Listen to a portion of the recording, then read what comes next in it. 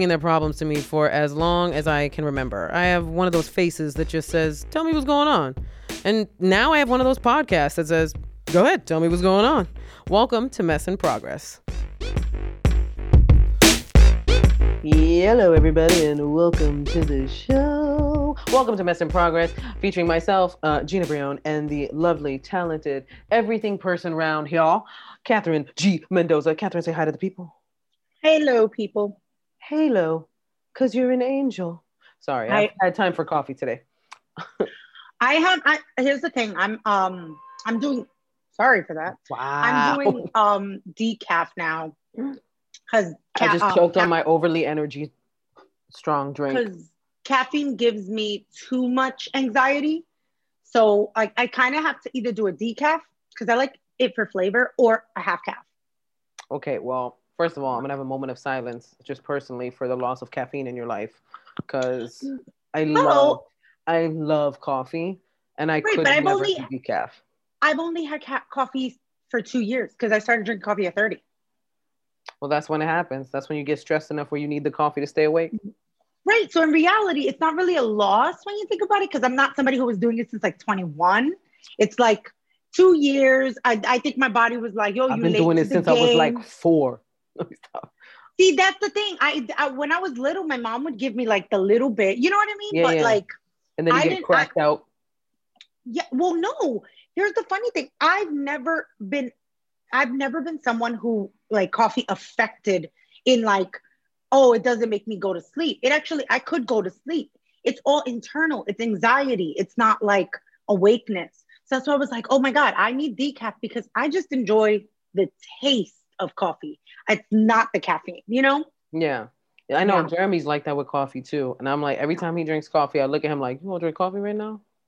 You know, it's just going to give you, it's going to give you anxiety, because he gets like that. Like if he has too much caffeine, then he feels like his heart is beating too fast. And he feels like he's breathing shallow, and then he just starts to panic. So I'm always like, maybe coffee's not for you, son. Maybe switch to like a green tea, which still has caffeine, but like, it's not crazy like coffee.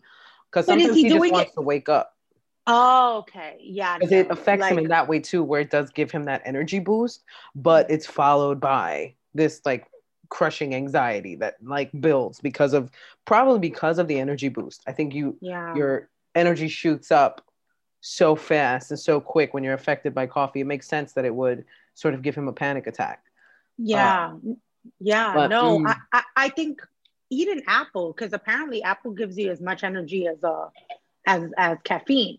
But again, that's if you want it for the energy, right? Like if he wants it for the energy, but caffeine affects his nerves, then an apple would give him just as much energy, like apparently.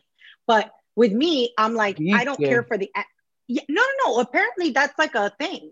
I haven't like looked into it, but I'm pretty sure there are natural things that aren't caffeine that can give you energy, right? Because it's natural sugars. Well, at the end of the vitamins, you could take B12, you could take other shit to like give you energy.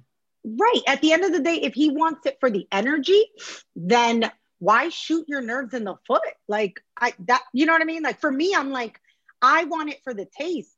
Decaf makes sense. But he's also very particular about his apples. I've never met anybody with. I'm sorry. I know. Laugh away, because it's the most ridiculous thing. Where he'll like try an apple and he'll be like, "This one's mushy. I like them like cold and crispy, like in the refrigerator." And I'm like, "Oh." In the refrigerator? Yeah. Yep. Yeah. I mean, don't get me wrong. I have put an apple or two in the refrigerator, but like to need it in the refrigerator, like there's something to be said about a room temperature apple. I don't know what it is, and I know people have their food things, but that to me just seems like such a toddler thing. Like it's just like, it's like if a baby were asking you to put his apples in the refrigerator, you'd be like, okay, well, why can't I understand that for an adult? I'm like, why can't that translate into adulthood and it makes sense? And I guess it's just, I don't know. It's just not the way I work. So I just can't compute how that doesn't seem like that's a snack for a kid, like cold apples or some shit. Because it seems like such an unnecessary particular preference. I'm not saying it is. I'm saying it seems like in the moment, you're just like, eat the apple. Yeah, you're dude, like eat it. Like, I mean, I remember having apples in elementary school from like the, the cafeteria. Eat the damn apple, dude. Eat the apple, bro. Just why does it have to be a complicated process? That's exactly what I think it is. Eat the apple. Eat it. So I am in heaven because it's December. My favorite time is Christmas. My favorite artist, Mariah, is the queen of Christmas. I have seen the video for everybody who knows me. I have seen the video with her and Ariana and J Hud and loved it. Catherine sent it to me. Jenna sent it to me. Everybody that knows me and knows I love Mariah was sending this to me. And I was like, so happy. And Catherine, you said the funniest thing where you were like, only she could make Jennifer Hudson a backup singer. And I'm like, this is true. Only Mariah could be like, I know y'all are famous too, but you're going to sing backup for me. Yeah. And she's like, you're kind of famous because of me. Yeah. So. You're both kind of famous because of what I did. So you stand there. We're your dream girl. Front and center. Yes. You're my dream girls. I'm the star. Remember how it went? Remember when you and Beyonce were in the I'm the Beyonce. I'm the Beyonce. Well, I'm actually not the Beyonce. I'm the Mariah. Yes. Who the Beyonce is framed after. Just so we're clear. It's basically all because of me. That's all of Mariah's Aries energy is in that video. She's like, yes. All of it. Even the part where she harmonizes with Ariana Grande. Just y'all need to listen to this song because her and Ariana harmonize their whistle registers, and it's just how these are not human beings. They're clearly lizard people that are gifted special powers. They're just this is amazing. It's amazing. Listen to it. I had a whole conversation with my mom though. We just came from Thanksgiving. So happy my mom got to meet the baby. Everything was dope. Mm-hmm. The food was incredible. My mom made pernil. I was happy. You know how long it's been since I've had chicharrón? And my mom, when she made the pernil, she hands me a piece of chicharrón because I haven't really been eating meat. And so like, this was the first year that I was like, I'm gonna eat meat. So she gave me a piece of chicharrón with pride. And I was like, and if you ever would try to give me a regular pork rind, I will scoff. I will be like, I'm not eating that ghetto trash. But you hand me a piece of chicharrón. Which is the same exact thing. Same thing. And I'll be like, this is made from the heavens. Is it because chicharrón, like, do you need it to... Now, in the defense of Jeremy, do you need it to be hot and straight out of the oven? I think I need it to feel... Fresh? Fresh, yes. I need it to feel fresh because I feel like the chicharrón or the pork rinds you buy at the store look like styrofoam. Ladies and gentlemen, she needs her pig skin fresh. To be fresh. This fresh, is what she just said. Chicharrón is pork rinds. When I do eat meat, I like my shit to still be squealing. Like that is...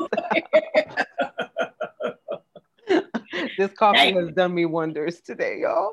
But I was bummed because my mom was like, she called me and she's like, we're thinking we're going to cancel Christmas. And I'm like, hold up, Mr. Grinch. Let's have this conversation. What you mean we canceling Christmas, Mom? Like, but the wording is so like dramatic. Cancel. Like it feels like, again, because we watched the Mariah thing. Yeah. I feel like they stopped the presses, like put the hand on the red Christmas button and said, we're canceling Christmas. And then across the Brion clan, every household. Yes, every household, an alarm went off. The cancel Christmas alarm was like, pew, pew, pew. And everybody was like, no, not Christmas. I have to understand, Christmas at my house, y'all don't understand. First of all, Brion holidays. Like, if you have not experienced one, we need our own Christmas special, like, film.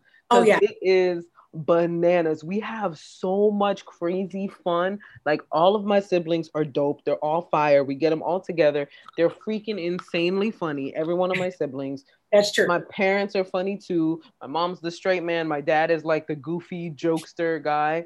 Yeah. And I'm like, I'm going to miss all that energy on Christmas. Yeah. Like, and Christmas is like, and for me and my brother, like, I remember the first Christmas that I was not home. I think the only Christmas I was not home. I only worked one Christmas because I just couldn't handle it. I was so sad I was without my family that my brother, because he knew I was so sad. When you were on the ship? Yeah. Yeah. When I came home, my brother had, because I was living with my brother at the time, my brother Steven, he had left a note for me on the whiteboard that said, Christmas starts when you get here. and he had set up like all these little presents, and I was like, I cried because I was like, I was so lonely.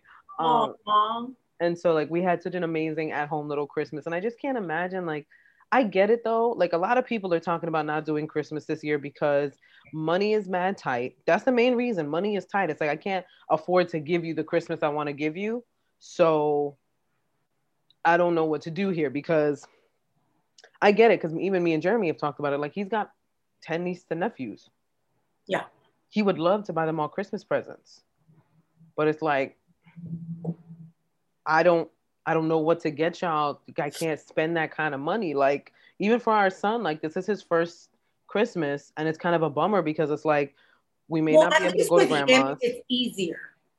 Well, he's gonna forget. For us, it's like, this sucks for your first Christmas, because this is about y'all. Like, let's be real about parents. 100%. Like this first Christmas is about us being able to show him pictures and be like, oh my God, look at your first Christmas and your little outfit and your pictures with grandma, and look at people opening presents. Here's the thing.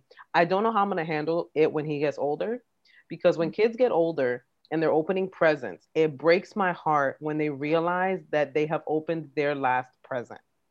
Aww. It literally breaks my heart to see like a 4 or 5-year-old kid who has lived to get these presents. It breaks my heart when a kid doesn't pick up the wrapper. Such a cancer. I'm sorry. If you got like 7 gifts, that's great. You're going to play a ton, but don't like pick up the wrapper.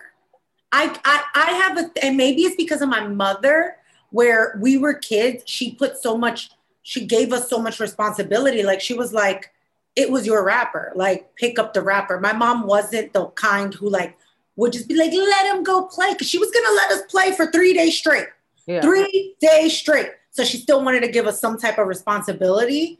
I think also it depends, because my Christmas was a little different. We had Noche Buena, so we opened all the gifts there. But on Christmas morning, we opened Santa's gift. So because there was only one gift on Christmas morning, I didn't really have a last gift. Okay, because we didn't do, we straight up 100% Christmas. Like we didn't do Three Kings. We didn't do none of that. We did straight up Christmas. So all of our presents were open Christmas morning. And it's such a fun thing. Like, I'm going to miss that terribly, that just sitting with my family and opening up gifts, and even getting somebody something, like not even a crazy extra. But I also love gift giving. Like that's the way that I love. When you talk the love languages, I love gifting people things or helping people with things. That's just how I am. And so it kind of takes away the joy that I have for this holiday, because that's what I want to be giving. I want to be giving people stuff, but I'm also like, I have a child to think about. Like when you have a kid, it's like, I have to think about setting up his future. So now there's so much more financial pressure to be like, do we have a bomb ass Christmas, or do you go to a bomb ass college?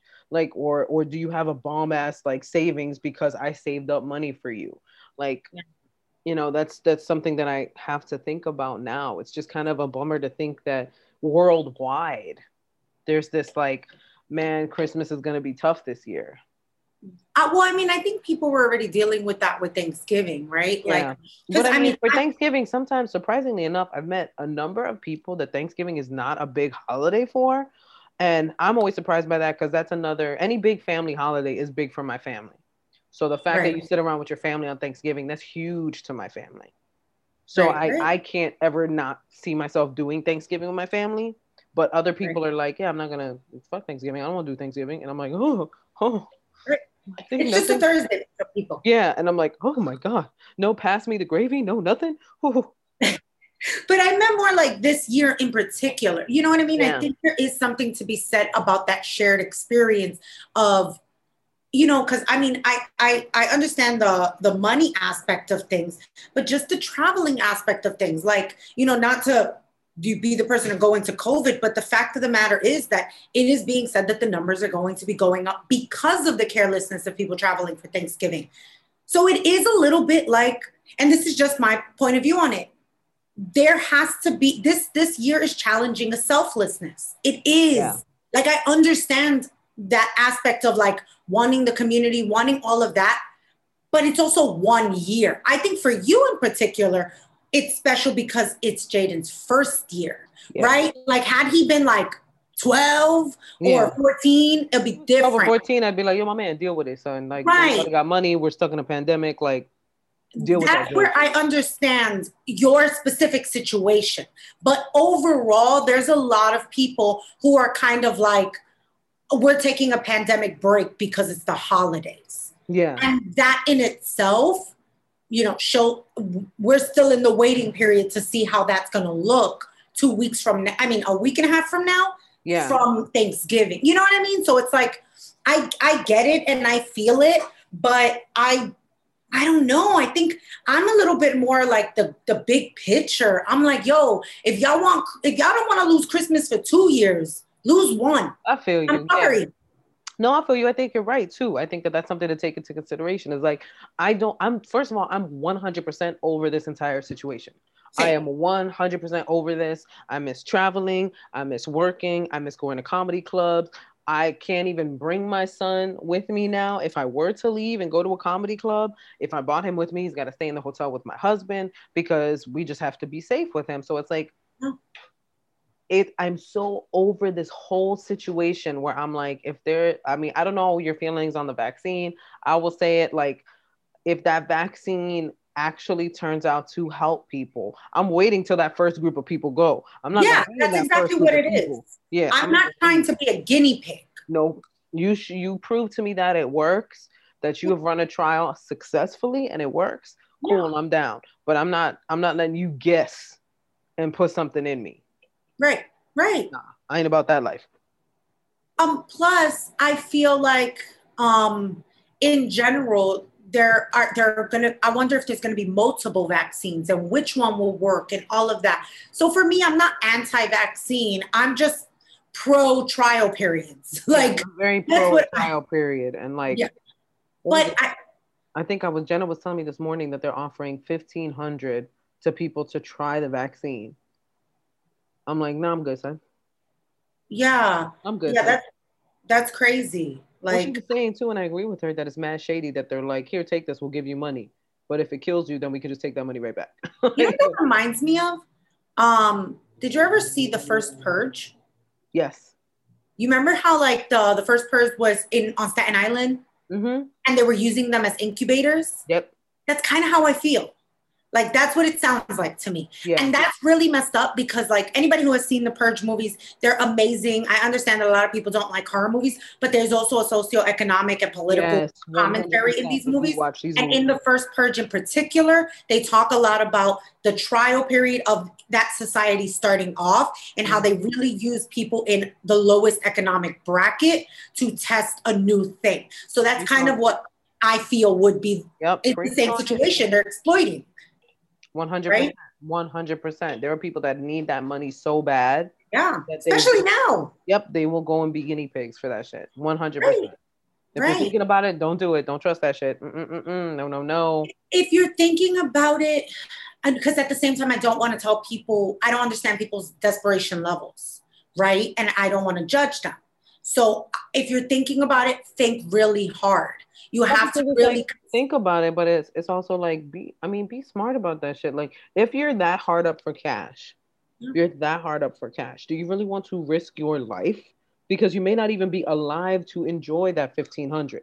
Well, that's exactly why I'm saying think it out, because maybe they won't enjoy that $1,500. Maybe it just pays the bills because they're thinking about it for someone else. I just feel like there's always something hidden when people are like, I'll give you X amount of cash. That sounds like a juicy amount of cash to do something.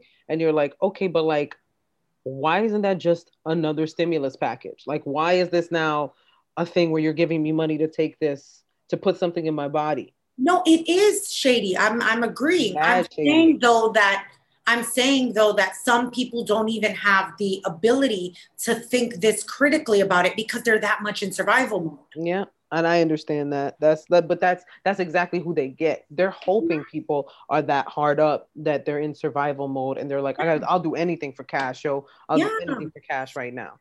That's what they're hoping for. Yeah, and I mean, it's sad. That's where I look at it. But again, to go back to the Christmas thing, it's like, it's hit or miss. Like, for instance, if people are going to spend Christmas together, here's my thing. You could get tested, right? You could get tested the day before and make sure that everybody in the house has gotten tested. How many families are actually going to do that? First and foremost, actually, everybody gets tested. Secondly, so depending on where you get tested, it's 2 to 3 to 4 days that you get the results, right? Not everybody can get the rapid test. Number 3, even if you got your test, in the time that it takes to travel over there, for each and every person, you could bring cousin COVID along from the train, from the plane, from the bus, from the tram, whatever. You could then get it on the way. That's the risk. That's the problem. The fact that it's like, as much as you want to be, like you want to have a precaution, you don't know. We're in a place where you really don't know. You have to be so careful and so mindful of everything that you touch, everyone that you talk to, everything. If you're going to be traveling, if you're going to, and I would only travel if I'm driving someplace. Like even for work so far, I've told them only to get me work on the East Coast so that I can drive there. Because I don't feel comfortable flying. Like I don't trust it unless I bring every kind of sanitation device to sanitize my entire area. We are talking hand sanitizer, wipes, a little thing of Lysol, which I have bought with me before, to spray things down. Like you have to be that paranoid about this in order for us to get out of this situation. But even that, is that even paranoid anymore? I had this conversation with somebody the other day. It's not. And that's the thing. We need to stop making that into, like, I have a friend who I think I probably like a month and a half ago was one of the first times that I went to outdoor dining. Right? Because if I was going to do anything, and it was because I spent the whole summer inside and I was like, I need to go outside. I need to do something, but I'm not going to be in an inside outside. So I need to be on an outside. And I was being so like washing my hands constantly. Anytime I touched a surface, you know what I mean? Like I was very, very diligent. This friend goes, oh my God, you're being, in Spanish is maniática. You're being very anal about it. You're kind of a maniac. It didn't bother me personally, but I did kind of feel like, I don't think a maniac about using hand sanitizer exists in a pandemic. Yeah. I don't, you know what I mean? I'm like, that's the thing where it's like, first of all, the safest people are the people who are germaphobes to begin with. So we spent years like judging germaphobes, and it's like they're the safest people now because they've been wiping handles, washing their hands, OD, and paying attention to all that stuff for a long time. Because it's also an adjustment. Yeah, it is. That aware. I remember I can't even call it like dating. It was like friends with benefits situation with a dude that I knew for years who I had no idea was a germaphobe. This was a guy that I met in the beginning of my comedy career. And like, he's a comedian too. And like, we had hooked up and we were going on a date and he was picking me up and I was in Cali and I was across the street. So I pressed the thing to, you know, when you're crossing the street in Cali, because they have them everywhere so that it makes a light red so you can cross. I forget what it's called, the crosswalk thingy. So I press it. I get in his car. This man is having a freak out because I touched that thing. He's like, there are hand wipes right in your door. I need you to wipe your hand right now. I need you to wipe the handle. Like he was legit like, I'm not having it. Like, I can't believe you just touched that thing with your hand and then just came in my car. Like, I was just like, well, all right. But now that's one of those things where if I did touch that, I would immediately have to use hand sanitizer. 100%. Like now, I saw this thing on Twitter that was like, do y'all wear your outside clothes on your bed? And a lot of answers were like, what does that even mean? And it was like, okay, so you're dirty. Because if you don't understand what outside clothes on your bed is, you don't understand that. I understood that right away. And I started to think about it. I'm like, yo, I have done that. I have worn my outside clothes like on my bed. And people don't understand why. So outside clothes is whatever you were wearing during the day while you were in the world. The minute you get home, it's the same as taking off your shoes because again, shoes, world, like floor. World, like, bacteria, world, dirt, everything on you. So when you have your clothes on, you sit on a train, you sit on a bench, you sit in your office, you lean on something. That's all in proximity to other people's germs and just world germs. Yeah. Your home germs are your home germs. Whoever is in your home, it's yours. But you're literally putting all those germs on where you sleep. So then here's the irony, because a friend was like, it's not that serious. I go, isn't it? Then why do you shower before you go to sleep? Because you shower to be fresh and clean. But you just sat on a bed that you were sitting on for 6 hours with outside clothes. Dude, ew. In reality, when you come home, you should take off your clothes, put them in the hamper, take a shower, and change into at-home clothes. Yes. But like, it's one, I don't do it. I have to start doing that now. And I can understand outside clothes on your couch, because if you have guests, for instance, you might bring them to your couch. But in your bed? In your bed, right. And I'm now, and I'm probably going to be this forever, somebody who, like, no, take off your shoes when you get into my house. Yep. And like, that's overall. I just, again, I feel like cleanliness is such a bother to people. It doesn't make sense to me. I didn't realize. It is, because they're like, oh, it's another step that I have to do. It's like we're all stuck in this adolescent teenage mindset where we're just like, I don't want to take off my clothes and put on other clothes and take a shower. It's so much work. Yeah, and it is also work fighting off a disease. So let's get that outfit changed. It's so crazy, man. Like, I think that like we're in this phase. And it's very interesting because it goes back into the Christmas thing. We're in this phase of the pandemic where I would think that 90% of people are exhausted with some version of what this year has been. So I get it, right? Like myself, I'm an inside person. So this to some degree isn't the worst, but there are aspects that I'm like over. It is the ultimate test against people from the United States of America to right now decide the I versus the we, right? Like, you think you would ever we are such an I society. Do you think you would ever bounce from this country? Like, would you ever bounce from the States? And if so, like, where would you go? I think that if I did, it would have to correlate with whatever my lifestyle is, or whether I'm working or whatever the case may be. But I would go anywhere that has a better understanding of a healthcare system. And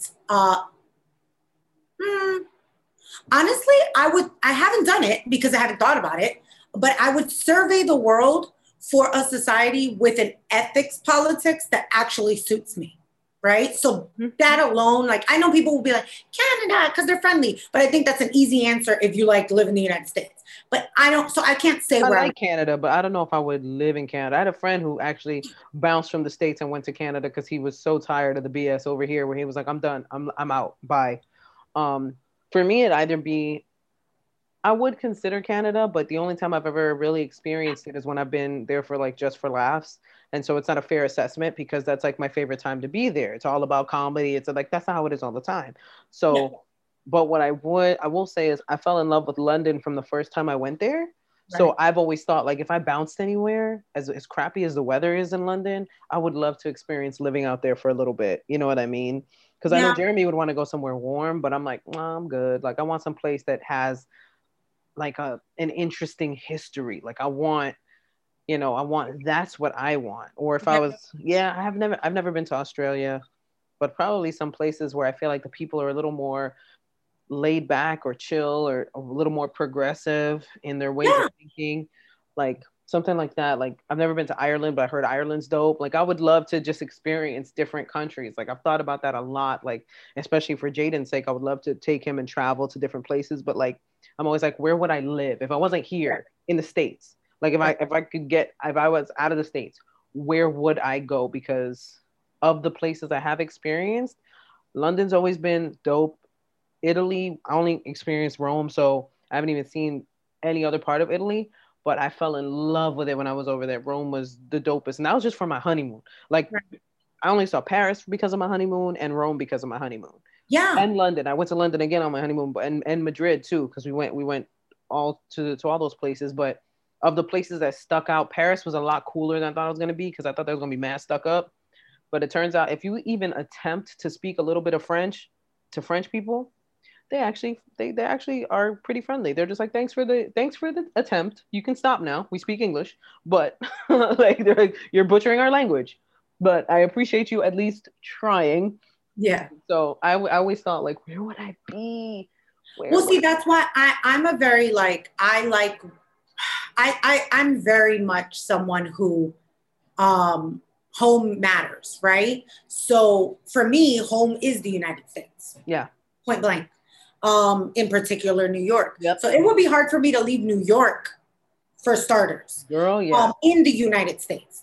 But then if I were to leave the United States, that's why I'm saying, to me, it comes down to all the I would have to pros and cons it and go, what is it that I dislike about living in this country? And whatever that is, I need to find a place that has the complete, like that has that. Yeah. Okay, so this is what's missing here. I found this place that has that. Now, no, I'm pretty sure. Huh? Every place is going to have its level of BS too. Like that's what it's right. like. You just have to decide, are you willing to put up with that versus what you're putting up with now? Right. And that's how I would choose where I would go. It would have to be based solely in my ethical views, my political views to some extent, and my quality of life. That's it. Because other than that, I might as well stay where's home. Yes. I'm so itchy. I'm sorry. I keep scratching myself and saying I'm itchy because I keep getting, what is it now? All right. I just keep getting very itchy every time I eat or drink something. And I'm like, I don't understand what's going on with my body right now. But it's really hard to not get annoyed at myself.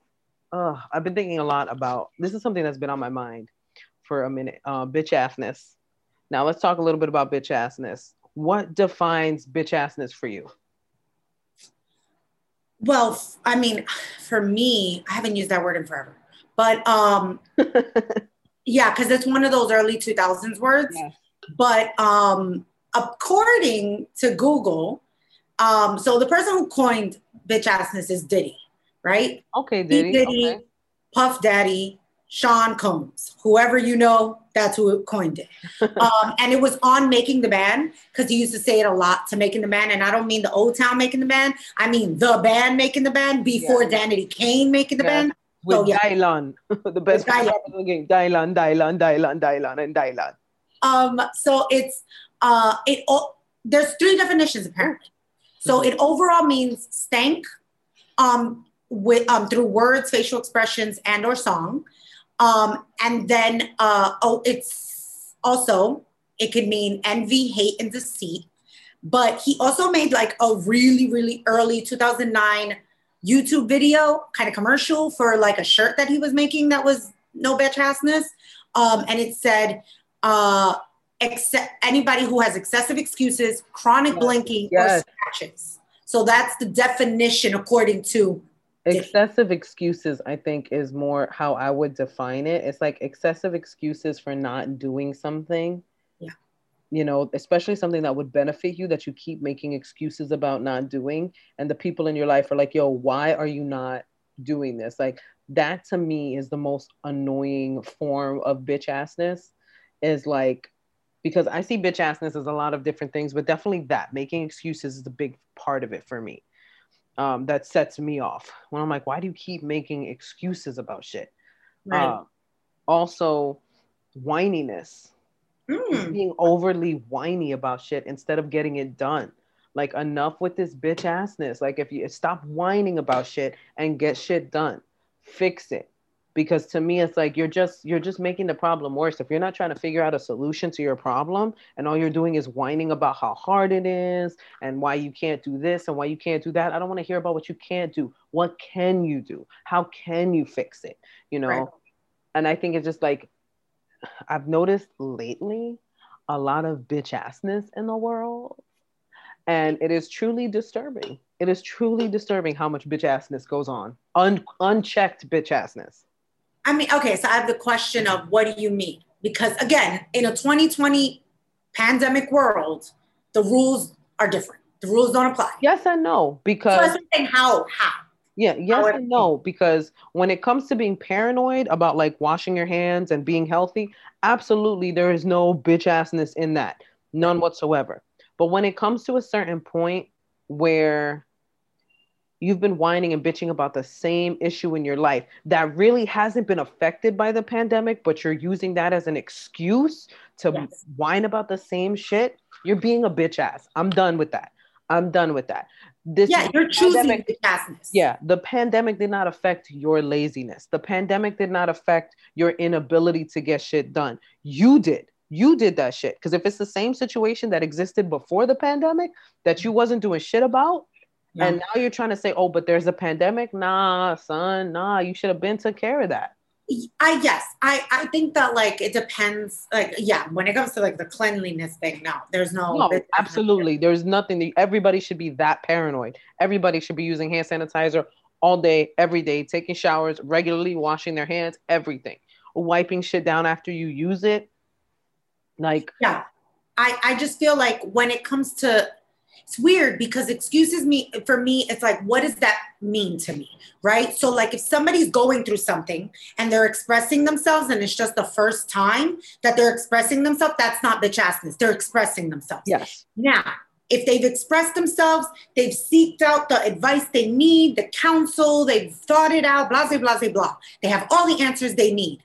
And then they continue, that's bitch assness. Exactly. But the first time, I give them the pass because like the first time you're trying to work something out. But if it's like the 57th time you bring up the same shit, you bring up the same points, you still have no solution, you clearly have not even tried to solve this problem, that's bitch assness. Like, I'm sorry, I don't want to hear your bitch ass complaints anymore. I want to see you do something. And that's for friends, family members, everything. It's like, what I will say about this whole pandemic thing, I think it made a lot of people realize how bad they are with money. It made a lot of people realize all the shit. Like, you look back at your purchases, you look back at everything and you go, fuck, if I had just saved the bag I made here, if I had just made better choices with the money I made back then. Like, it really makes you think, like, at least for me and for a lot of my friends that I know, that it's not like we've made terrible financial decisions, but it's still like, yo, there was a time when I had mad bank coming in and I should have been smarter with it. Yeah. You know what I mean? And I feel like that's a big lesson that we're all learning is financially we could all be better and smarter and prepare. Even if you prepared for a rainy day fund, your rainy day fund is probably depleted by now with as long as this pandemic has gone on. So yes, thank goodness you prepared for that. But now your panic is, I got to build up a brand new rainy day fund now. Yeah. Because it just blew through all of my money. Nobody was ready for this. Yeah. No, there's so many levels to how this has affected everything and everyone, right? Yep. It's funny. I'll give you an example of bitch assness that I was talking about the other day. Okay. But it's a new wave bitch assness, but still bitch assness. So apparently guys on Tinder, I haven't been on Tinder, but a friend of mine, she's not dating. She's doing the swipe for fun, but not actually dating. It's the TikTok game. It's the Tinder game. We'll talk about TikTok in a second. Exactly. She told me she hasn't seen this on Hinge. I haven't either, but she has seen it on Tinder. That guys are literally throwing up their negative COVID results. Yo, or putting it in their bios like, took a test December 2nd, negative. Like, negative. What? But what in the bitch ass this is that to me? And here's why. Because it's not giving excuses. He's not anything like that. But you want to know what you are telling me? I'm negative, so come through. I'm negative, so we should be meeting up. You're still a problem to the overall situation. It also made me think, are ladies taking this more serious than men? Because, you see what I'm saying? If guys are putting this up on their Tinders, then is it because ladies are going, I'm gonna need to see results. I'm gonna need to social distance. I would love to stay quiet on this, but my Aries nature will not allow me to stay quiet on this. We are. We are. We so are. We're taking this so much more seriously. Yeah. We just are. And I think part of it has to do with the fact that we have to be so careful with our bodies in general. Yep. I think that we're so used to being so cautious and having to be so cautious that for us it's like second nature to be aware of these things versus men where it's like, yeah, I took the test, I'm good. And I'm like, yeah, but you still go out without gloves. I seen you without a mask. Like I seen you do this. You took a test and it was negative, thank God. Yeah. But you're still putting yourself at risk every day doing dumb shit. Yeah. Like it's the simplest thing. The simplest thing is I was FaceTiming with another friend, guy friend, and he is FaceTiming me from like being in the street and then getting home, right? And I was doing other stuff too. I think I was cooking. So I'm like noticing what he's doing and where he's at, but I'm doing my own thing, right? Yeah. And I think he's already home for like 20 minutes. And I don't know why, and it probably sounded like a mother, but I said, did you wash your hands? Mm-hmm. Like, I couldn't help myself. Yeah. I really couldn't help myself. My brain like thought it and then was like, it's coming out. Did you wash your First hands? of all, right now, everybody has the right to ask that question. So if you get asked, did you wash your hands? Do not get offended. People are trying to protect themselves and you. So if you did not wash your hands, get thee to a bathroom post haste. Right. Like how do you, like the minute I get home, you would think I just got out of surgery.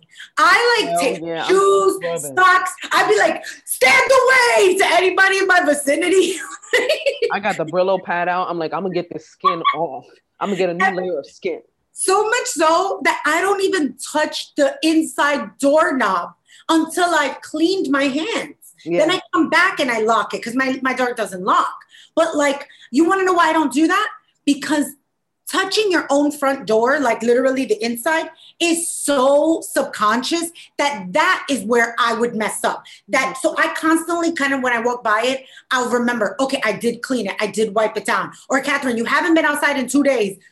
Chill, girl. Nobody's touched that inside since you last cleaned it. You haven't left. But if you want to wipe it down for your own mental sanity, just like go ahead and wipe it down. Stuff like that is what I feel like naturally, as you said, I'm sorry to say it, I know a lot of very cleanly men. I know a lot of them.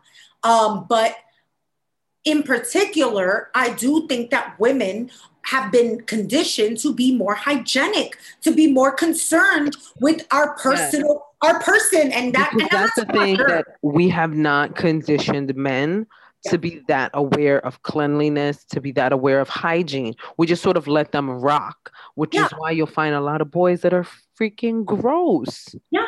You're freaking gross. Like the amount of times like I've had to tell men in my life, like, that's gross. Yeah. Stop doing that. That is disgusting. Like I'm appalled with how many times I've had to say that to a lot of men in my life where I'm like, that's literally disgusting. Yeah. And you need to go take a shower. You need to put that in the hamper. You need to stop leaving crusty plates and stuff all over the place. Like, I don't know. Like, okay, when I was younger, and even to this day, if I use a lot of dishes and I leave them around the house, if I go visit my mom, she goes, "Y esa tienda."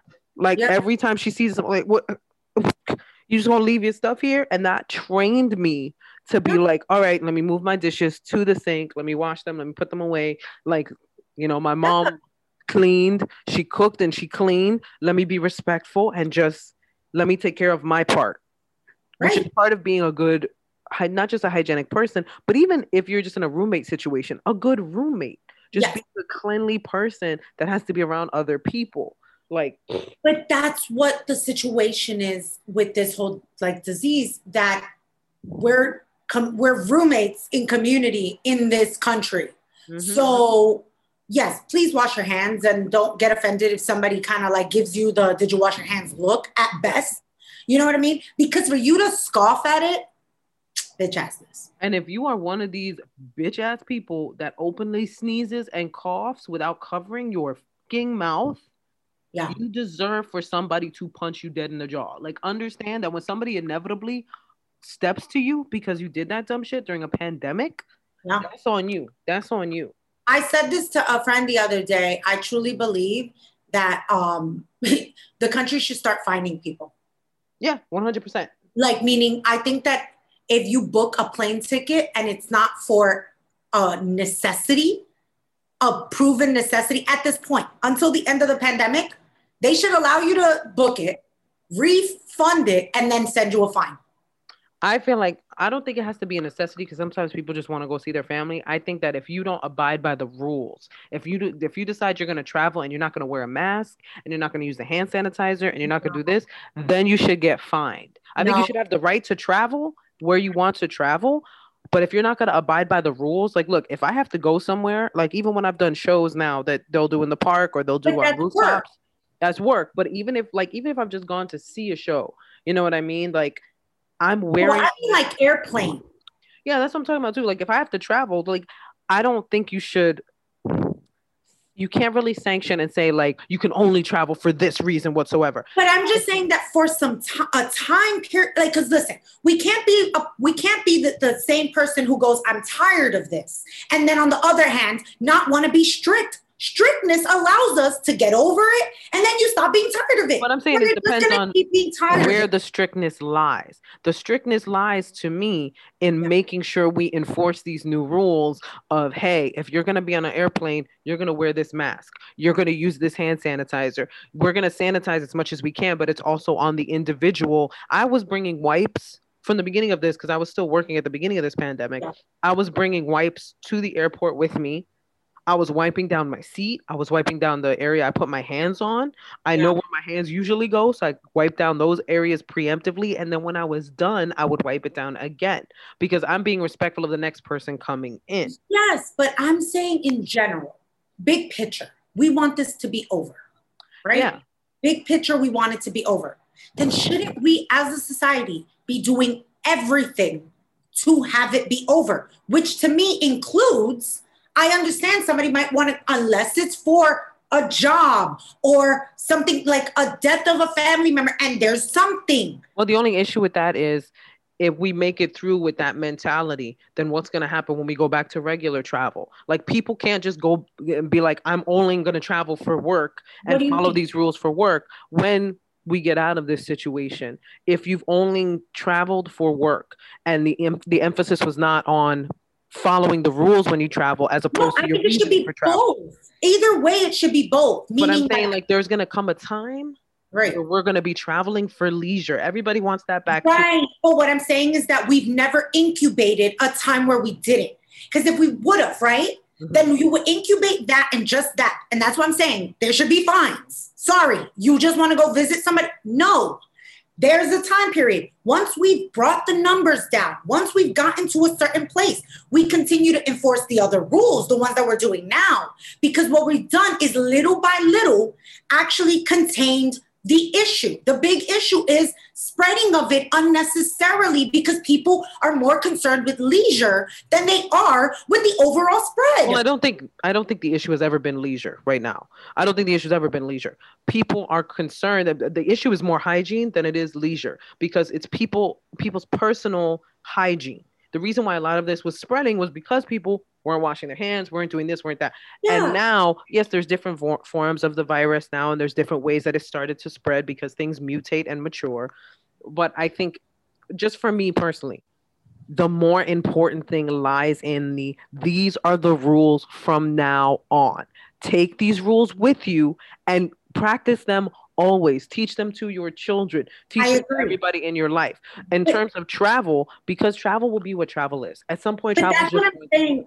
That there's going to be a societal change in lifestyle, in hygiene. So yes, I do understand that you're talking about an ultimate change that should never stop, right? That just needs to be the norm. Like, I honestly feel like we should have more hand sanitizers in more places in general. Well, without a doubt, I don't know what Purell stock is looking like now, but I'm sure they've made bank because everybody's buying hand sanitizer. Right. 100% there will be, I forget where I was, where there was hand sanitizer at each individual table. I forget where I was, but there are businesses that are doing that now. But and I feel like that's more of a long-term lifestyle thing. I'm saying just to highlight the current moment we're in, that we are past 6 months into the quarantine.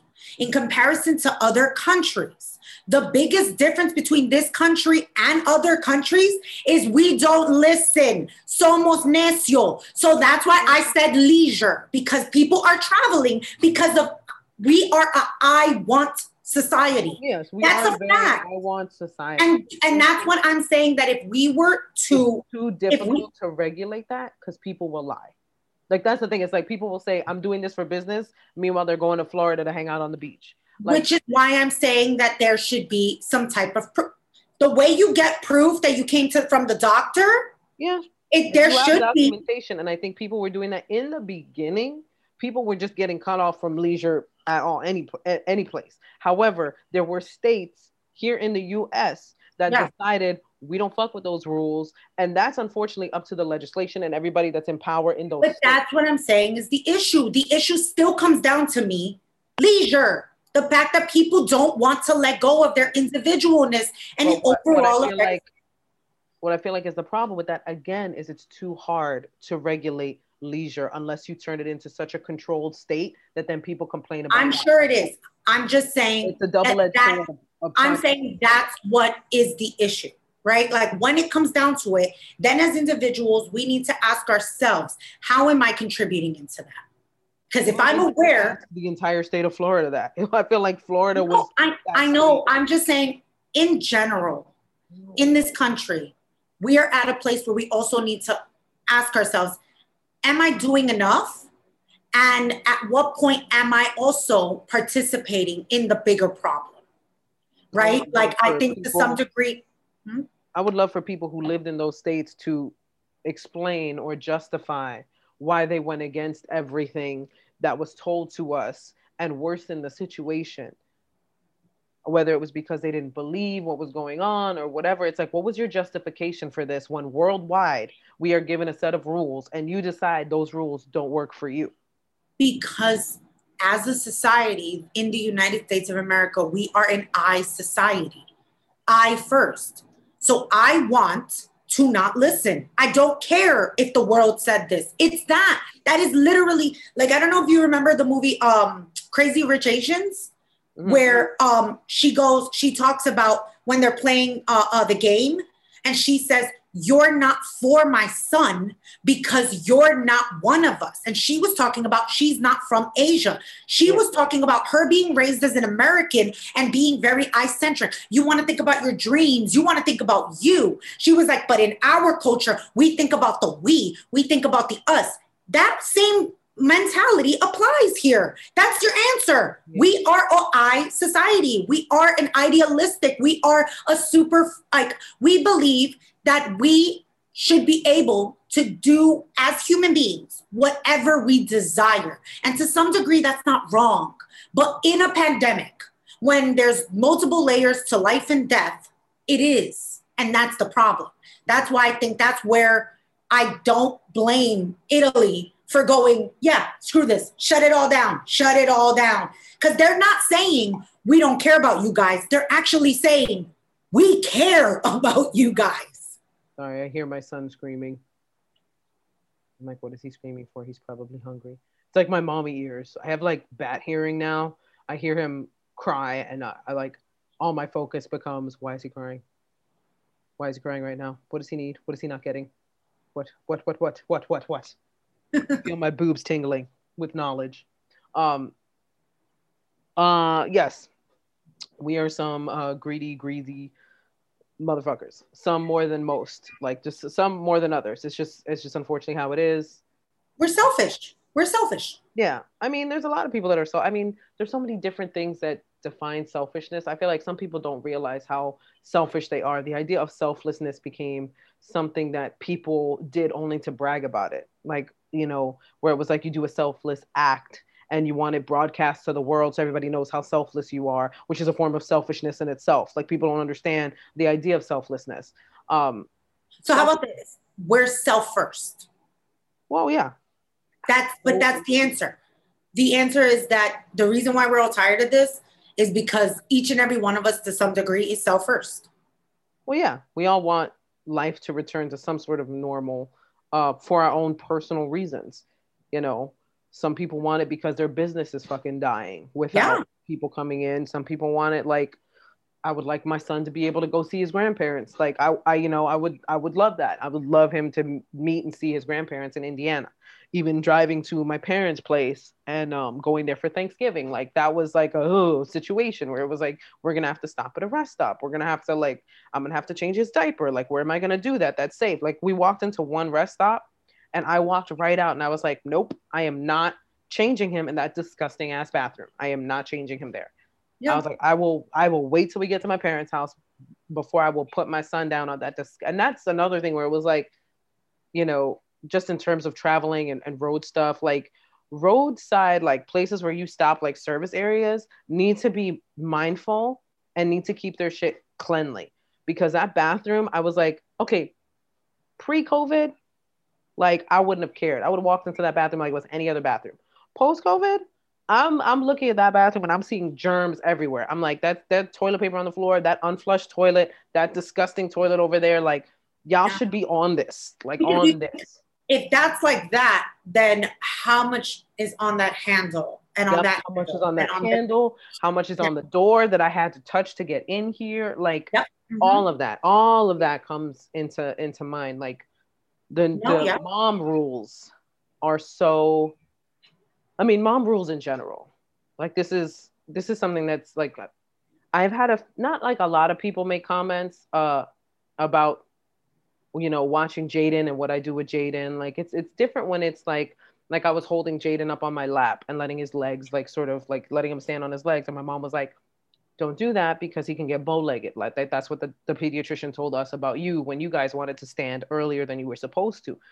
To me, that's different than like some mom telling you like, oh, I wouldn't do that because your child's going to be this or that if you do that. Like with the no cry method, I don't do the cry it out method to put Jaden to sleep. There's a lot of moms, old school moms, that are like, you got to let him cry it out. And I'm like, actually, no, according to everything I've read, that's actually more dangerous for the baby than you guys thought it was. And it's lazy parenting. To be like, I'm just going to let you cry until you literally pass out from exhaustion. Babies do not have the ability to self-soothe. Right. They're not old enough yet. So the fact that parents think, oh, he'll learn to self-soothe. No, that's not what he's learning. What he's learning is no one will answer his cries. So in a state of panic, he will literally put himself to sleep out of exhaustion. And that's what the cry it out method does. But I know a lot of people who were trying to push that on me when, you know, I would tell them, oh, Jaden's only sleeping X amount of hours. But since using the No Cry Sleep Solution, which is a great book, I've learned that everything I felt about the cry it out method was what this woman discovered by talking to different pediatricians and different therapists about children and what it actually teaches them. So a lot of moms will overstep. I expected that. Like I expected it from my family. I expected it from whatever, but people have been a little more aware of that lately. However, there's this mom I follow on TikTok. I started following this creator. Her name is Mama Horsetails on TikTok. TikTok name. That's her TikTok name. Yes. Mama Horsetails. That's not her actual name. That would be weird. If her parents were like hippies and they were like, your name is Mama Horsetails. No. Garcia. Mama Horsetails Garcia. Hi, I'm Mama Horsetails Garcia. Wow, she's Latina. That's crazy. That's crazy because the first part of your name would not let me think that you are Latina. But I love the videos that she puts up. And she had a comment. Somebody had commented on her son who was like, being picky with his food. Essentially, she put a video up of him not wanting to try turkey on Thanksgiving. And her kind of like getting him to try a little bit of it, like basically bargaining with him to try a little bit of the turkey.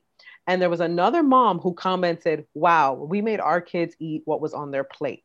This is hard for me to watch because he's spoiled and it's ridiculous. Now, first of all, you never, ever, ever, ever, no matter how you feel about somebody's child, call them spoiled because immediately the parent will get defensive. That's immediate. The parent will get defensive. And even if the kid is spoiled. Even if the kid is spoiled. Even if it is a spoiled thing. And to me, that's not spoiled behavior.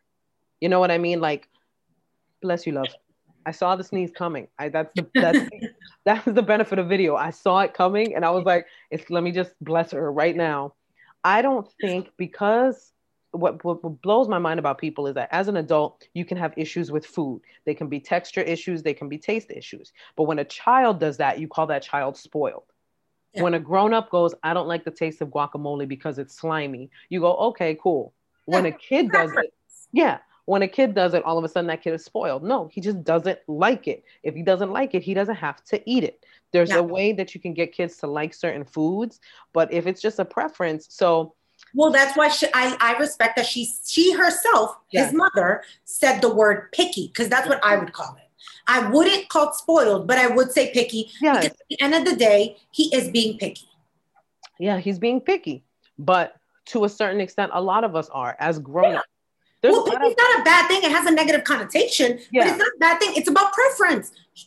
That's okay. He's a person. When people hear he's picky, they think pain in the ass. No, he's only a pain in the ass if you put the thing he doesn't like in front of his face and tell him he's got to eat it. But if you know what he's picky about, like if your son doesn't like peas, don't put peas in front of him and make him eat peas. Find another vegetable that he likes. Maybe he doesn't like peas, but he likes broccoli. Let him rock. Let him eat the broccoli. You know, what I mean? Like I never understood being that crazy about kids not liking a certain thing. If they don't like the taste, and maybe they'll get older and they'll like it. Devil's advocate. Maybe some parents are in, again, survival mode, and all you got to eat is the peas, and I need you to eat because you also can't go to sleep not eating. And we didn't have enough options for your preference. I'm not saying it's right. I'm saying maybe that's where some doubling back on the devil advocate. If you already knew your son didn't like peas, why'd you buy peas? But what if it's the first time? But what if it's the first time? Then you should have a diverse amount of baby food. Like you shouldn't have just bought a bunch of peas. You know what I mean? Well, not baby food. Like this kid was at least 5, right? It's food. At least 5. But I'm saying if it's food, then you already know his patterns. This isn't going to be the first time he's not liking something because you've already tried several different foods. So you already know by this age, he doesn't like this, he doesn't like this, he doesn't like this. So if you already know that, then you wouldn't have bought the things that he doesn't like, especially if you're going to be caught up and at home. You're going to want to buy and stock up on the things that he actually likes. It's interesting because it's like, I don't know how to feel about this, right? Like, because I don't have a kid. And I think there's something about people's connections to their children that also then changes things. But on one end, I want to say, yes, like if someone doesn't like something, why are you forcing them? And then on the other hand, I want, because I come from the old school mentality of eat what's on your plate, right? My mom would say, don't waste food, right? Or they're the worst. There are kids in Africa. Like she always used that. It was very guilty and I didn't like that. But I come from that school, like that learning. So I feel like then there is the other side where I go, but at what point are you also just teaching this person to that pickiness and that choice is okay? Because I've also met adults that then are super annoyingly particular in settings. Like, and I'm sorry, I feel like for instance, you have dietary needs, but you're very honest about them and very gracious about them in restaurants. And when somebody can't fulfill your needs, you'll find an alternative. But there are people I know there are people who are the worst. And I'm sorry, that's because their parents were like, well, what would you like, Billy? It depends to me on how you approach the situation. I feel like watching that video, she did everything that was the right course of action in trying to get him to eat the turkey or trying to get him to try the turkey without forcing him and without being overbearing, where it was like, just try it. And if you don't like it, then you don't like it. Like, it's just try it. But the just try it thing is so important. I think the kids that end up being that super picky are the kids where it's like, oh, she just doesn't like that, without even having really tried it. Yeah, she saw it and didn't want to try. For the longest time, my husband was like, I don't like Brussels sprouts. And I'm like, yeah, because your mom probably used to just boil them and not season them and just give them straight to you like that. I'm like, have you ever had some crispy Brussels sprouts? Because them joints is the shit. And then we tried some crispy Brussels sprouts and he was like, you know what? If she had made them like this, I would have liked them. Sometimes it's just about your experience with that food too, and showing people a different way of flavoring stuff, of cooking stuff, of eating it that way. Like Jeremy, luckily, like my husband grew up luckily with fresh vegetables. So for him, eating vegetables is like he loves that. Not a lot of adults I know are as into vegetables as my husband because his dad had a garden in the back, would pick the vegetables like fresh and would feed him. I don't know how my son's going to feel about vegetables, but I'm going to try to find flavorful ways to introduce them into his life, into his diet, so that way he's not disgusted by them and not like, ugh, just because it's a vegetable doesn't mean you have to make it taste bland. Well, see, that's the thing. Like, I know that from my mom's, like watching my mom with my nieces, a lot of parents need to introduce those foods earlier. So, for instance, rely less on actual baby food and make your own baby food. Take things, puree them, because that's the flavor. What they're not liking is the flavor. Now, mind you, let's just say your child likes pureed peas, right? And then once you start introducing it as solid peas, they don't like it. It might be a texture thing. It might be that. So then you go, let's try this again. I'm going to go back to the puree. Oh, it's just the texture thing. See, that's how you realize he's not picky. He just has preferences, and that's fine. But if he goes, I love pureed peas, but I don't like vegetables. Yeah, there are certain ages where a kid is just being a kid and is just trying to be annoying because they don't want to eat the green stuff on their plate. And you got to weave your way around that. I'm going to say this, though. In the video with her son, one thing I will say, and it's not a critique, it's just an observation.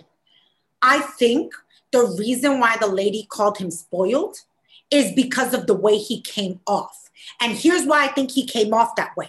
Because most kids do not like being filmed. They feel some type of way about having a camera on them. So I think that it's very important also to know that she has every right to put her kid on camera. She has every right to do that. But if your kid does not look comfortable on camera, to some people, it reads as arrogant or spoiled or blah, blah, blah. You know what I mean? I think he read very like, why did this lady have a camera on me when she knows I don't even like food already? What are you doing? I think like to an extent, his little brain was like, oh, you're recording me, so you're gonna show this to everybody on the internet that I'm gonna be extra a certain way. Going back to the video, because we never actually explained the one that inspired it. So you sent me this TikTok that she made another TikTok. So if for anybody who doesn't know TikTok has the ability to reply to people's messages with another video, right? So somebody sends a comment, you can reply to the comment making an entirely different video. So she, the creator of, again, what is her name? Mama Horsetails, made a video called Be Better Carla. She's responding to the lady who said the whole your kid is spoiled. And here's what it says. Do you want me to just read it or are you going to read it? Okay. She said back to Carla, Be Better Carla. She says, hey, I'm going to deliver this message from this generation of moms. We don't do this. We don't shame each other like that. I can tell by your comment what type of generation you had to mom in. And I'm sorry that you guys felt the need to do this to each other and to receive this from each other, but we don't do this. I don't owe you an explanation, but I will tell you, we've tried everything. He just doesn't care about food. Which I loved her response because she wasn't being rude. She wasn't being rude to this woman who was clearly being rude to her, who was calling her child spoiled without even ever having met the child, worked with the child, based off of one video, was calling her child spoiled, not knowing any of the circumstances behind this. Maybe this kid has dietary restrictions, maybe whatever, you don't know, but you're just, because of how you parent, you're calling this child spoiled and shaming this mom. Because really she was shaming the mom. And trying to be like you should be ashamed because your child is spoiled. And so I loved her response to this because she was just like, yeah, we don't do this in this generation. And I know exactly what she's talking about. You know, I think like, I know like myself and my best friend, James, like we've talked about how we were raised and what we want to avoid with our children. Well, a lot of what we want to avoid with our children is certain ways that we were spoken to and the way that we were treated. Like instead of answering all of our questions, we came from the generation of parents that were like, why you ask so many damn questions? Yeah. Instead of honoring stuff like that and honoring inquisitiveness and letting somebody be inquisitive as a child, especially since they don't know anything and this is their first go at life. Yeah. Understanding that we get a generation that saw inquisitive as annoying. Yes, inquisitive as annoying and disrespectful. And it's like, no, being inquisitive is not disrespectful. If your child has never experienced the authority that you are taking over them, of course they're going to question things. Why do I have to brush my teeth? Why do I have to go to bed at this time? And all it takes is a little step in explaining that to a child, which, to be fair, a lot of parents from that generation were so busy trying to support their families, trying to take care of their families, that when that stuff would come up, it was like, this is trivial. I don't want to answer these questions. I'm tired. I'm stressed. I'm trying to pay bills. I'm trying to keep you safe and healthy. Right. And you're asking me a million questions. Right. And that's where that impatience comes from. So that's like, to be fair, I understand where the impatience comes from. And I even have to work on that myself with certain things, where it's like, just even being patient when my son now at 4 months won't go to sleep when I want him to go to sleep. Right. Like, I need you to sleep so mommy can sleep. He don't know that. He doesn't know that. He doesn't understand that concept. All he knows is, I don't want to go to sleep right now, and you're trying to force me to go to sleep. Right. For what purpose? Now I'm crying because I don't understand what's going on. I haven't given you any cues that I'm tired, but because you want me to go to sleep at this time, now you're confusing me. And I'm trying to go into parenthood with that understanding. So when she said that about the generational thing, it's something that I try my best to be very conscious and aware of. Right. Because it's also something you're going to deal with your family members. Like, I don't know if you went through it with your niece, where it was like, your mom does things differently than your sister does. Whereas like your mom may have a level of discipline or a way of talking to a child that your sister probably doesn't adhere to. Yes, to a degree. Yes. But again, I think that also depends on, there's many different ways that I feel about this, because I also do think there's a such thing, not necessarily my sister, but like in a former relationship, I think there's a such thing as selfish parenting as well. So there's a lot of parents who are parenting about the way they didn't want to be parented, rather than parenting in the way that their child should be parented. And I think needs to be parented. Yeah. There's a difference. And there's a lot of people who, because I was done this, or because I wasn't given this, and so I'm going to do this. Your child is not you. Yeah. So you're literally just making up for your trauma and possibly creating an entirely new problem. So I do think there's that as well, right? Yeah. Like, there's a fine line of self-awareness that comes with new age parenting, right? We're asking people to be self-aware in a way that those survival people didn't have to. I mean, didn't have a luxury to. Yes, exactly. I was going to say the same thing. They did not have that luxury. And so, but because I looked into this woman's page, she considers herself a millennial, but you know, and we've had this discussion before, she's like 39. So technically I don't think she's a millennial. You know what I mean? I feel like a lot of people don't think that Zennials are a thing. There's a lot of people that don't understand what it was like to be the generation that rode the line between what was millennial culture and what was the culture before that, where, you know, I agree. There's a lot of people that don't look at Zennials as a thing. And I'm like, no, it was a completely different thing to go through. Well, yeah, because the internet boom, the 2000s, it changed things. But even though millennials technically do start in the early 80s, about 83. So she's about 39, which makes her before 83. And technically she considered herself a millennial, but let's, for her sake, an elder millennial, very elder. I would consider her a Zennial, but whatever. I like to think this is where Zennials should, for the most part, realize they're a lot more like millennials than they think, because that's all about self-awareness and self-care. Being that type of parent, saying, we don't do that. That kind of thing is not a Generation X thing, right? Like, it's not those those generations at all. It is a very, I want to attempt this thinking about the child as a person and having a new way of like, teaching them in a way that I feel personally hindered my generation and people like me.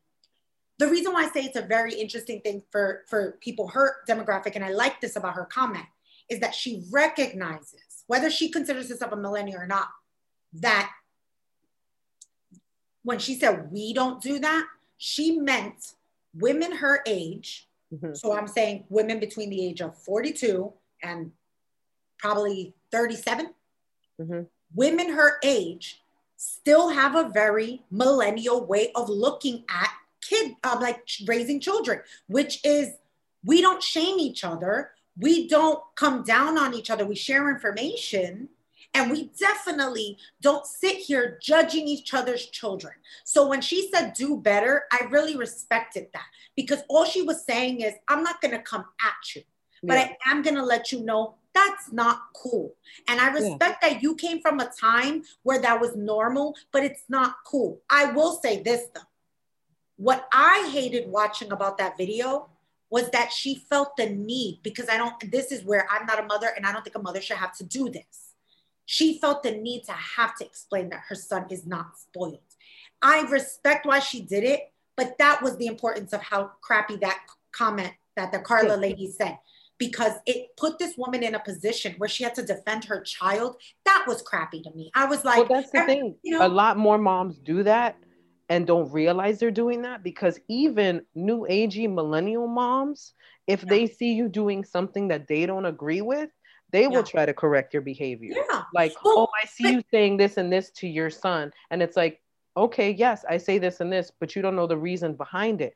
Like when I'm talking to my son and he is an infant and I know he doesn't really compute a lot of what I'm saying, I know that things with him are tonal and things with him are habitual. So if he knows I'm taking him in the back, I'm changing his diaper, I'm getting him ready for bed, he knows I'm going to bed now. I sent mommy the signals and I'm going to bed. I don't have to try to explain to him as a 4-month-old why I'm taking him to bed.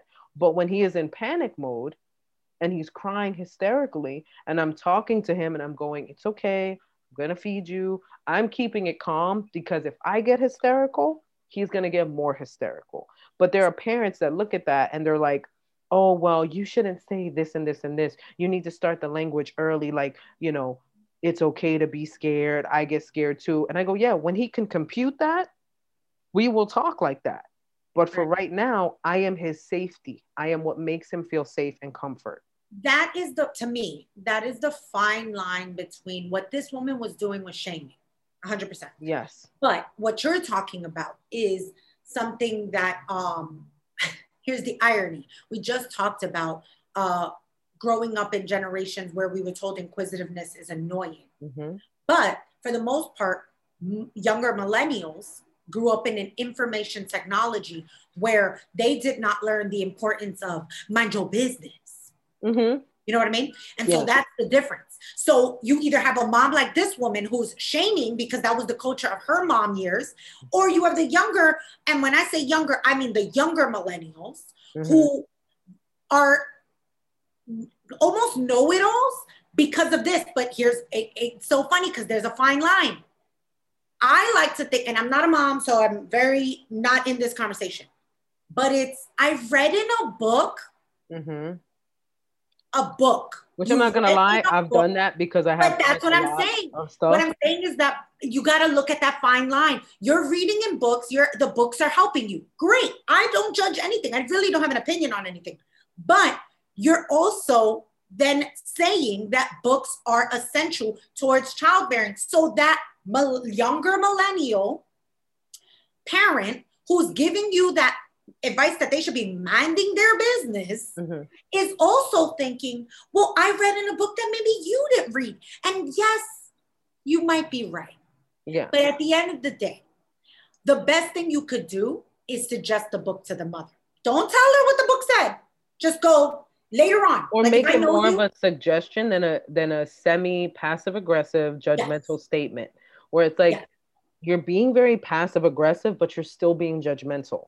You're just doing it in a gentler way, but you're still acting like you know how to raise my child better than I do. Right. Which is the mind your business. Yes, which is where the mind your business definitely comes in, where it's like, okay, but mind your business, especially when, and here's the kicker, especially when it's somebody that you look at how their child behaves and you're like, oh, really? Did that work for you? Did that work for you? Because I see how your son runs this household. So how exactly do you think that that's going to work in the future when you're dealing with a teenager who thinks you don't know shit, when you've already established who runs the house here and who does what they want? You've established a wrong chain of command, in my opinion. And here you are trying to tell me how to parent when I see you getting run by your child, as opposed to like when I see like my sister and her daughter, my twin sister and her daughter have an amazing relationship. With the way they speak to each other, the way they communicate with each other is unbelievable for somebody who's a teenager. Like her daughter's a teenager and I see that she loves her mom 100%, will talk to her mom about anything, feels comfortable talking to her mom. That's, I feel, the precedent I want to set with my son. I want Jaden to know, no matter what it is, no matter how scared you are to tell me, you can come to me. I am still your comfort. I am still where you are the safest. I am still here for you. Even if I get pissed, even if I get mad, I want him to know you can still come to me because I'm not going to completely wild out on you. I will get mad. I will probably, if it depends on how life-threatening the situation was that you're bringing to me, I will get mad, but I will be glad that you are safe and that you can come to me and talk to me about this versus going to a stranger or versus asking a stranger their advice over your own parents who are only looking out for your best interest. Right. I just think when it comes down to it, also you have to understand that sometimes you're just meeting someone or seeing someone and their kid on that specific day. And so you're also going off of one instance. Again, approach is everything. Like if I were to be in the mom gang, I think the kindest way you can is let the situation play out. If we have some type of relationship, then do you feel comfortable going, yo, Gina? So I had read a few books on this. I don't know if that's a reoccurring thing. Yeah.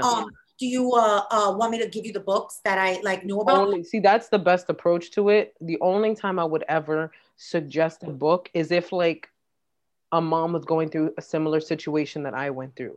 Right. Like, for instance, if somebody was like, I don't want to do the cry it out method, but I can't get this baby to sleep. I'd be like, well, I read this book. It helped me. I didn't do the cry it out method.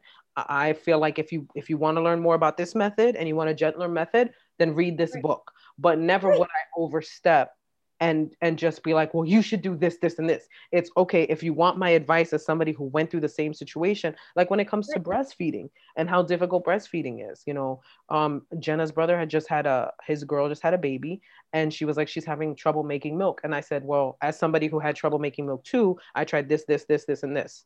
Tell her to try those things, see if they work before investing the hundreds of dollars I invested in different lactation products.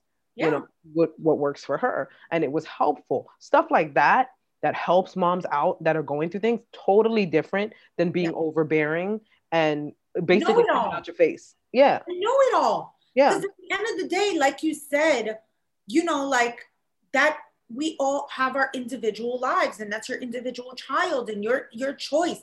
Now, mind you, I think, listen, the only time a mom should not mind her business is when there's physical abuse. Yep. 100%. That is when I'm not here for somebody going, don't tell me. Physical or emotional abuse. If you are shitting on a child, if you and your child, you're stupid. Like, and I'm seeing it. I understand you might tell me mind my business. I understand why you would tell me mind my business. But in that situation, most people would agree that in your right to tell me to mind my business, I also had the human right to speak up for that child.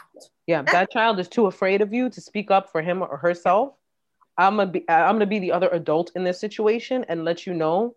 You know, that's why you see so many. I hate seeing these videos of kids with low self-esteem. Ooh, shit! I was my joint right there. Because of how their parents have spoken to them, calling them stupid, calling them this, calling them that. There was a great. I wish I could remember what the meme said exactly, but it was something to the extent of, my mother-in-law acts like, or something about somebody's mother-in-law was trying to tell them how to raise their kid. And she's like, well, based on how your son turned out, I wouldn't go around giving advice. It's like, unless you've raised an impeccable human being, you really should not go telling other people how to raise their kids. Examine how your children turned out first and what their issues are before you tell somebody, you should do this, you should be more forceful, you should do that. And even then, that's a different human being. Mind your business. It's a mind your business. We need more mind your business. That's the definition. Do you want to know the definition of bitch assness? People who do not know how to mind their business. That was beautiful. Mind their business. Yes, mind your business. Mind your business. You don't know what you're talking about. Let's move into the Dear Gina, because I got to bounce in a little bit. 1, to pee, 2, to pump, and 3, because I'm also going to be a guest on someone else's podcast today. Yeah. Sometimes I'll be doing that. Dear Gina, since the onset of this pandemic, my boyfriend let his facial hair just grow and keep growing, child. I know. I'm not a big fan of unkempt beards, so I want him to shave it down. Not completely, but just so he's more GQ than Farmers Only. Oh, damn. But he loves his bushy beard and says it gives him confidence. How do I tell him that I'm not attracted to this look? And is it fair to ask someone to change up their appearance or style for you? This is a tricky thing because I remember when my husband grew his hair out. I don't like long hair on guys. I don't find it attractive. I don't like it. If you want to grow out your hair, do you, it's your own business. And I never told him to cut his hair for that reason, that I feel like you shouldn't tell somebody, especially if they like the way they look, you shouldn't tell somebody, change that shit for me. I told him, I was honest with him. I said, I don't find it attractive, but if you like it, then do you. I'm just letting you know, I personally don't find it attractive. Yeah. But I'll deal with it. I was literally like, I'll still hit it, but I don't particularly find it attractive. It's not how I like the way you wear hair. And that was a harder conversation to have than I thought, because I didn't want to be rude, but it's not in my nature to sugarcoat a lot of things. Yeah. So I had to be honest with him. And that sparked a conversation about why he grew his hair out and what the real purpose was. And so we had a whole conversation about, on a deeper level, why he was growing his hair out. But I understand the reluctancy to tell somebody, I don't like that look on you, because if somebody's rocking a certain look and they think they look fly, and you come in and you kill that kind of confidence for them, I don't like making somebody second guess themselves and feel like crap. But I also, if it's your partner, I feel like you have to speak up and at least let them know. So I feel like this is a conversation that, needs to be handled very delicately, and just letting your partner know, I know that you like this look. I know that you feel like you're rocking this look, but it's not my favorite look on you. And I'm literally just kind of dealing with it right now because you like it. But I would prefer if you were to shave that beard down. I would prefer it, but I'm not your mama. I don't run your life. You're going to do what you do because you're a grown up. But I'm letting you know, as your partner, as someone who loves being attracted to you, that's not how I see you as attractive. Like, I don't think it's an attractive look on you.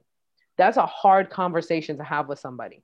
And I good luck with all that, because you never know how somebody's going to take to that. Because I know me personally, like, the most honest man in my life is my brother. And when my brother has seen me in clothes that he thinks are not flattering on me, he does not waste a single second. He has taken clothes out of my closet and been like, we're getting rid of this. This is not flattering on you. Well, he's also a gay man. So like we give them leeway to be a little more sass with their responses.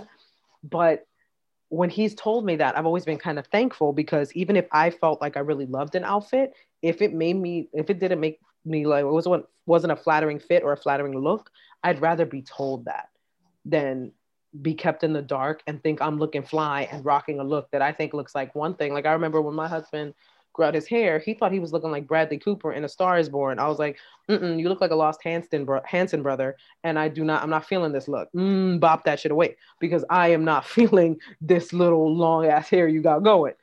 So it's also how people think they look versus how they actually look. Like, they may be trying to copy a celebrity style, and it's like, nah, that works for that specific person. Don't really work for you, boo boo. I know you want to believe it, and maybe there's 1 in 10 people who might see the way you see it, but the other 9 people, we on the same page. We are like, no, get rid of that. So, I mean, my take on it is you definitely need to have the conversation. You need to have the conversation to let your partner know how you're feeling, but try to handle it as gently as you can, because people's confidence can just dip so easily when their partner is like, I'm not into that, Yeah. See, the first thing I thought of was like, Probably because in the opposite is, I'm assuming, yeah, she's the person said boyfriend, so I'm assuming it's a girl. Yes, but I don't want to coming from a female. Yeah. Okay, so in the reversed, if it was like your weight, that's the first thing I went into. My brain was like, if you put a few pounds on, and he was like, I'm not attracted to that. We would be quick as women who believe in like individualism would be like, don't let no man tell you about, and I get it. Don't let nobody tell you about your weight and what that is. But that's still your physical, the same way his facial hair is his physical, right? And it's not something that as women we will understand, because a majority of us do not grow full beard. So we don't even understand beard culture. We don't even understand how it changes how they feel about themselves. We don't understand that inside, right? So I get that. I get like the hesitation. I will say, so this person said since the pandemic, right? This almost makes me feel like it's a first, and of like growing it to this unkept level. It almost makes me feel like it's a first. So it's weird because it's like he loves his bushy beard and says it gives him confidence. So it sounds to me like this is newfound confidence, because again, if not this, you said from the pandemic. So this is the first time this is happening. So this is newfound confidence. You want to continue to encourage that on one end, but you want to be real. Just be real, but be kind. Tell him straight up, listen, it's not really doing it for me. Like, I like when you wear your hair like this, but that's for you. That's on you. That's your body. I get that. Now, if what you're asking is, no, I need him to change it. If what you're asking is that, because sometimes that's what people are asking, then my advice is cut a deal. Okay. Cut a deal. This is relationships. There's compromises. Now, in saying that, I'm still aware of the fact that when you ask, if you ask to cut the deal, please know eventually, and probably sooner than you think, he's gonna come back with a counter deal about something about you. So be comfortable with that. Be comfortable. Yeah. Like if he comes at you and goes, okay, well, but then can you save the upper part of your thigh, please? Yes. And then maybe it could be that. Or maybe it could be the way you wear your eyebrows. Yeah. Maybe it could. And ladies, please, I implore you, if you have terrible eyebrows, let someone help you. Well, yes. But it could be your nails. I had an ex-boyfriend who, I think I started wearing like fake nails, like acrylic nails a year ago, right? Because of the pandemic, I had to stop. But prior to that, I'm a nail biter. Like I never did nails. And I had a boyfriend in college who used to say, I really like what when girls wear nails. And like, I would love to see that on you. And I remember the way that I was, first off, I was like, no, because I don't feel comfortable with them. And then number two, I was like, so you about to fund this habit, like this preference? Because if you about to put a nail fund for Catherine, then maybe I'll consider it. Now, looking back at that, he was just expressing his preference. And I get that. At the end of the day, that's not what broke us up. But I think if we would have stayed together, I might have, look, like I said, years later, I started getting into nails. So if we would have stayed together, I would have been like, look at what I've been to these days. So you see what I'm saying? I would have kept that in mind. So yes, say it because he might keep it in mind. Say it because some people have deals with their significant others where it's like, there's 12 months in a year. Since you like facial hair to this extent, can we do that in the colder months? But in the summer months, like in the hotter months, can we go to like a more tame one? You know what I mean? But again, he's going to come for something. He's going to come for something. Just know he's going to come for something. And here's the thing. You probably already know what it is. Yeah, you probably already know what he hasn't said it. Yeah. I'll tell you, like, Jeremy told me from the start, he doesn't like short hair on women.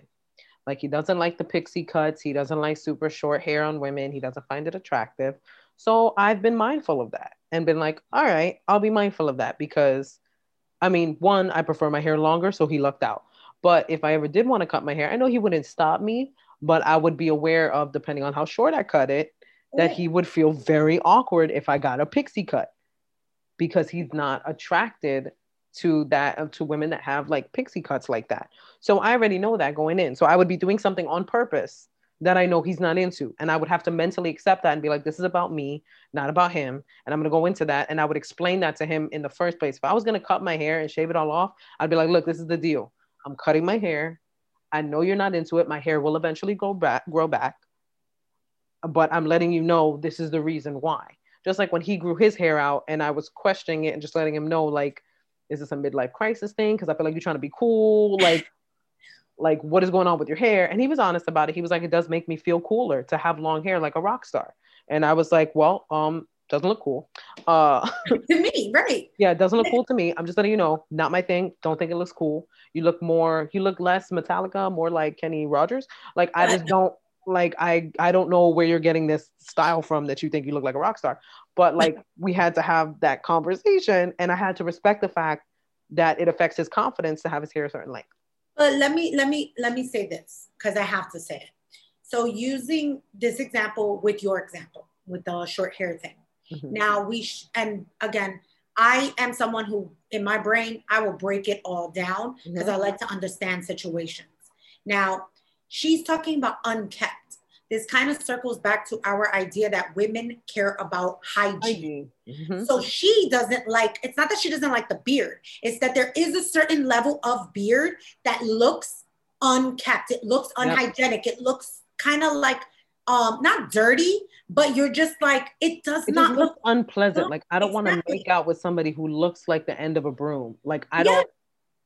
And you know what it looks like? I'm going to tell you what it looks like. It looks like food gets stuck from 2 days ago all the way in the bottom, and I'm going to see it on my bed, number one. Or number two, there's a level, like a length of facial hair, regardless of the texture, that starts to look like split ends. Yeah. And girls 100%. Are trained to not mess with split ends. So we're like, if you've never kissed anybody that has a full-on beard, that shit is uncomfortable. It's like, I am getting stabbed. Yes. For some reason, there's moisture in this beard, and I don't know where it came from. Like, I'm like, this is disgusting. I don't want to kiss you and feel the weird moist hair that is around your face from drinking, brushing your teeth, whatever, that you haven't fully taken care of. Like, you're not wiping yourself down after every fucking meal. You're not mindful of what gets caught in your beard, because I'll find like crumbs or whatever. If you look at beards, you'll see like little shit in it. So 100%, I think it's also a hygiene thing, because she did say unkept. But so in that situation, you might also want to say that it has something to do with the way you prefer. Hygienically, it's making you feel some way. Now, to go into what Gina said about the hair thing, I've had this conversation about men who prefer women with long hair. That has everything to do with sexuality, because it has everything to do with men not feeling like short hair goes on with women. The feminine ideal of. And I'm gonna say the truth. At that point, that is their problem. Hygiene is a human problem.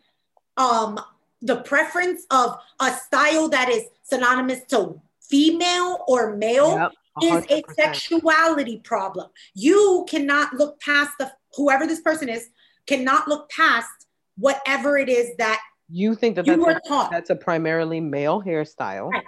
And because of that, you cannot look past that and see a beautiful woman with a pixie haircut. Like, like I will tell you, there is nothing I respect more than the men. I'm gonna be a little graphic.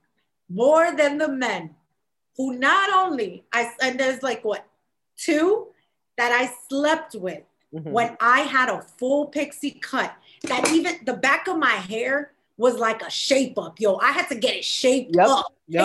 Shaped up. The nice little zzz, I had that.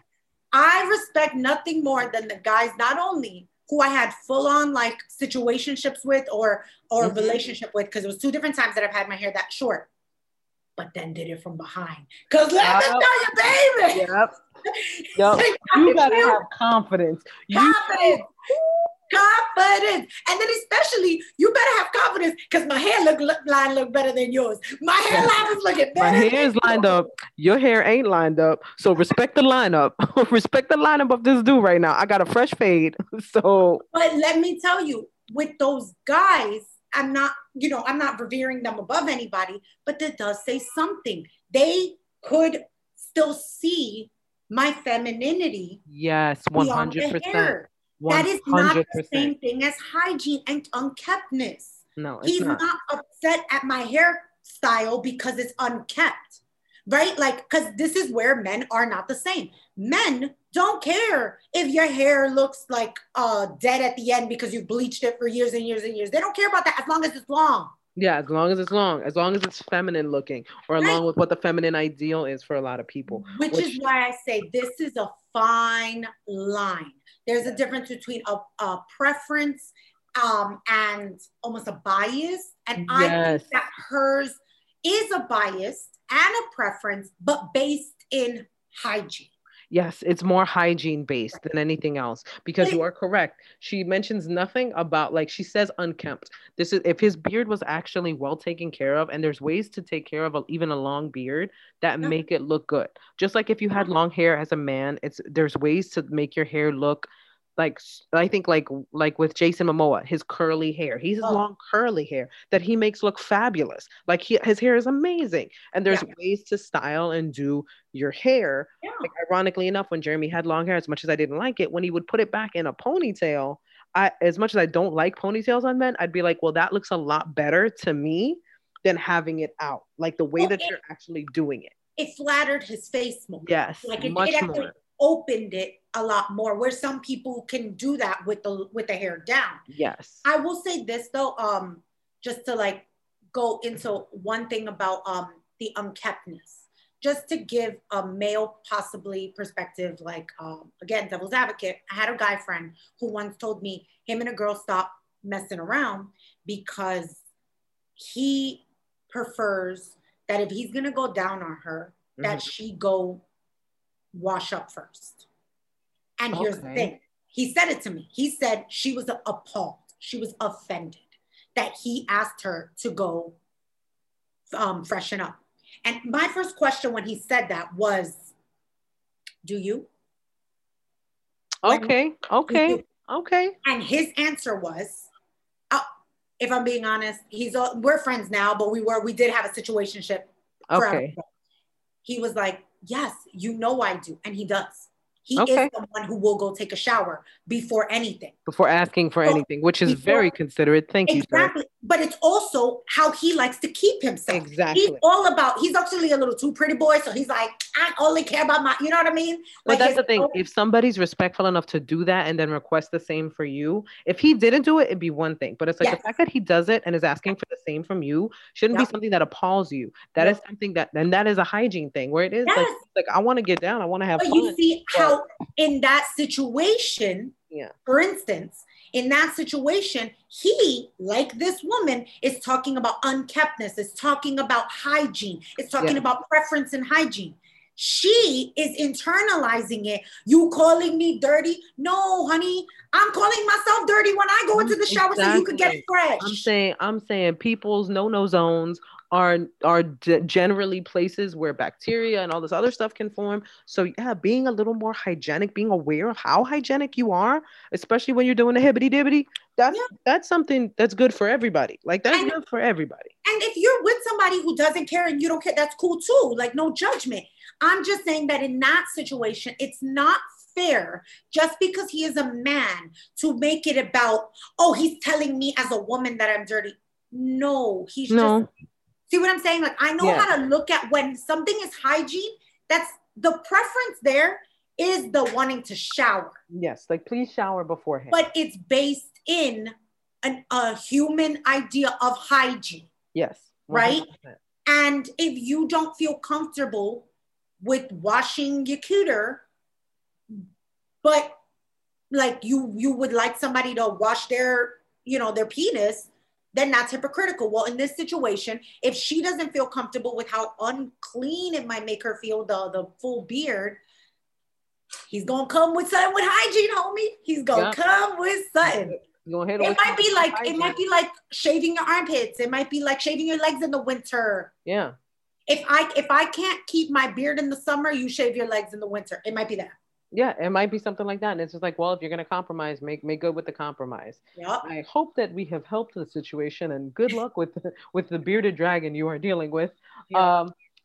Catherine, tell the lovely people where they can find you. You can find me on Instagram and TikTok at CatherineG.Mendoza, and then on Facebook, on Twitter at Kathy Grace24, and Kathy is Kathie. Sweet. You guys know you can find me on Instagram at gbrion. TikTok is gbrion80, I think, if I remember correctly. And the website is ginabrion.com or .net. Check out The Floor is Lava on Amazon. I always like to end the show with a piece of advice my mom gives me to this day. When life throws a lot at you, handle it one catastrophe at a time. I assume my mommy is listening right now. Hi, Mom. I love you. Thank you for listening. She always listens to the podcast. I know. She gives comments. She does. She's the absolute best. She gives comments on them. We love you, Mom. Thank you for listening. And my brother listens too. So shout out to my brother, Tony, because I know he listens to the podcast as well. Thank you to all of our listeners, to all of our supporters. I just want to give a special thank you. I'm feeling extra grateful and thankful today for you guys that love and support the podcast. Spread the word, tell a friend to tell a friend. We're doing some big things with the podcast, and there's some great stuff coming up. I can't tell you about right now, but you'll see in the future. Keep following us, you'll see what happens. All right, you guys, thank you, and until next time, deuces. Bye. The bike like Bailey's, hands on deck, I swim in it like Navy. Woo, yeah. Do it like that. Yeah. You the kind of chick that's ready to fight back. Yeah. Looks damn good, but really she type bad. Mm-hmm. Go to sleep, I call her my nightcap. Born killer, you a born killer. Go on get him, go on get him.